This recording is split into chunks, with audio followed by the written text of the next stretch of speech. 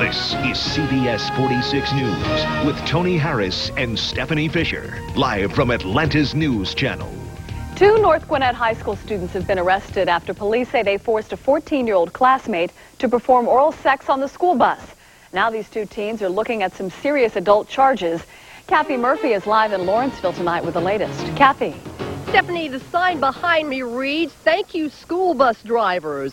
But the school bus driver that day didn't report a crime occurring, and neither did the students on board. Two North Gwinnett High School students accused of forcing a 14-year-old to perform oral sex on a school bus are out of school and out of jail for now. But if they're convicted on child molestation charges, they face a maximum of 30 years in jail. She said no, and then it was over.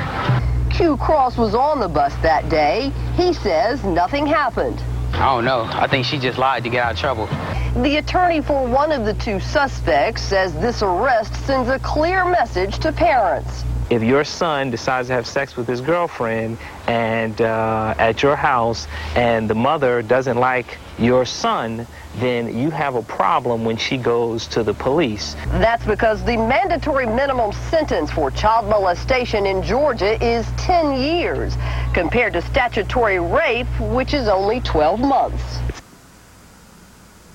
Now, the attorney says the law was set up to convict sexual predators and that an exception needs to be made for two consenting partners. They're not saying whether or not these two, all three of these students were consenting, but all three have been expelled now from North Gwinnett High School. Reporting live in Beaufort, Kathy Murphy, CBS 46, Atlanta's News Channel.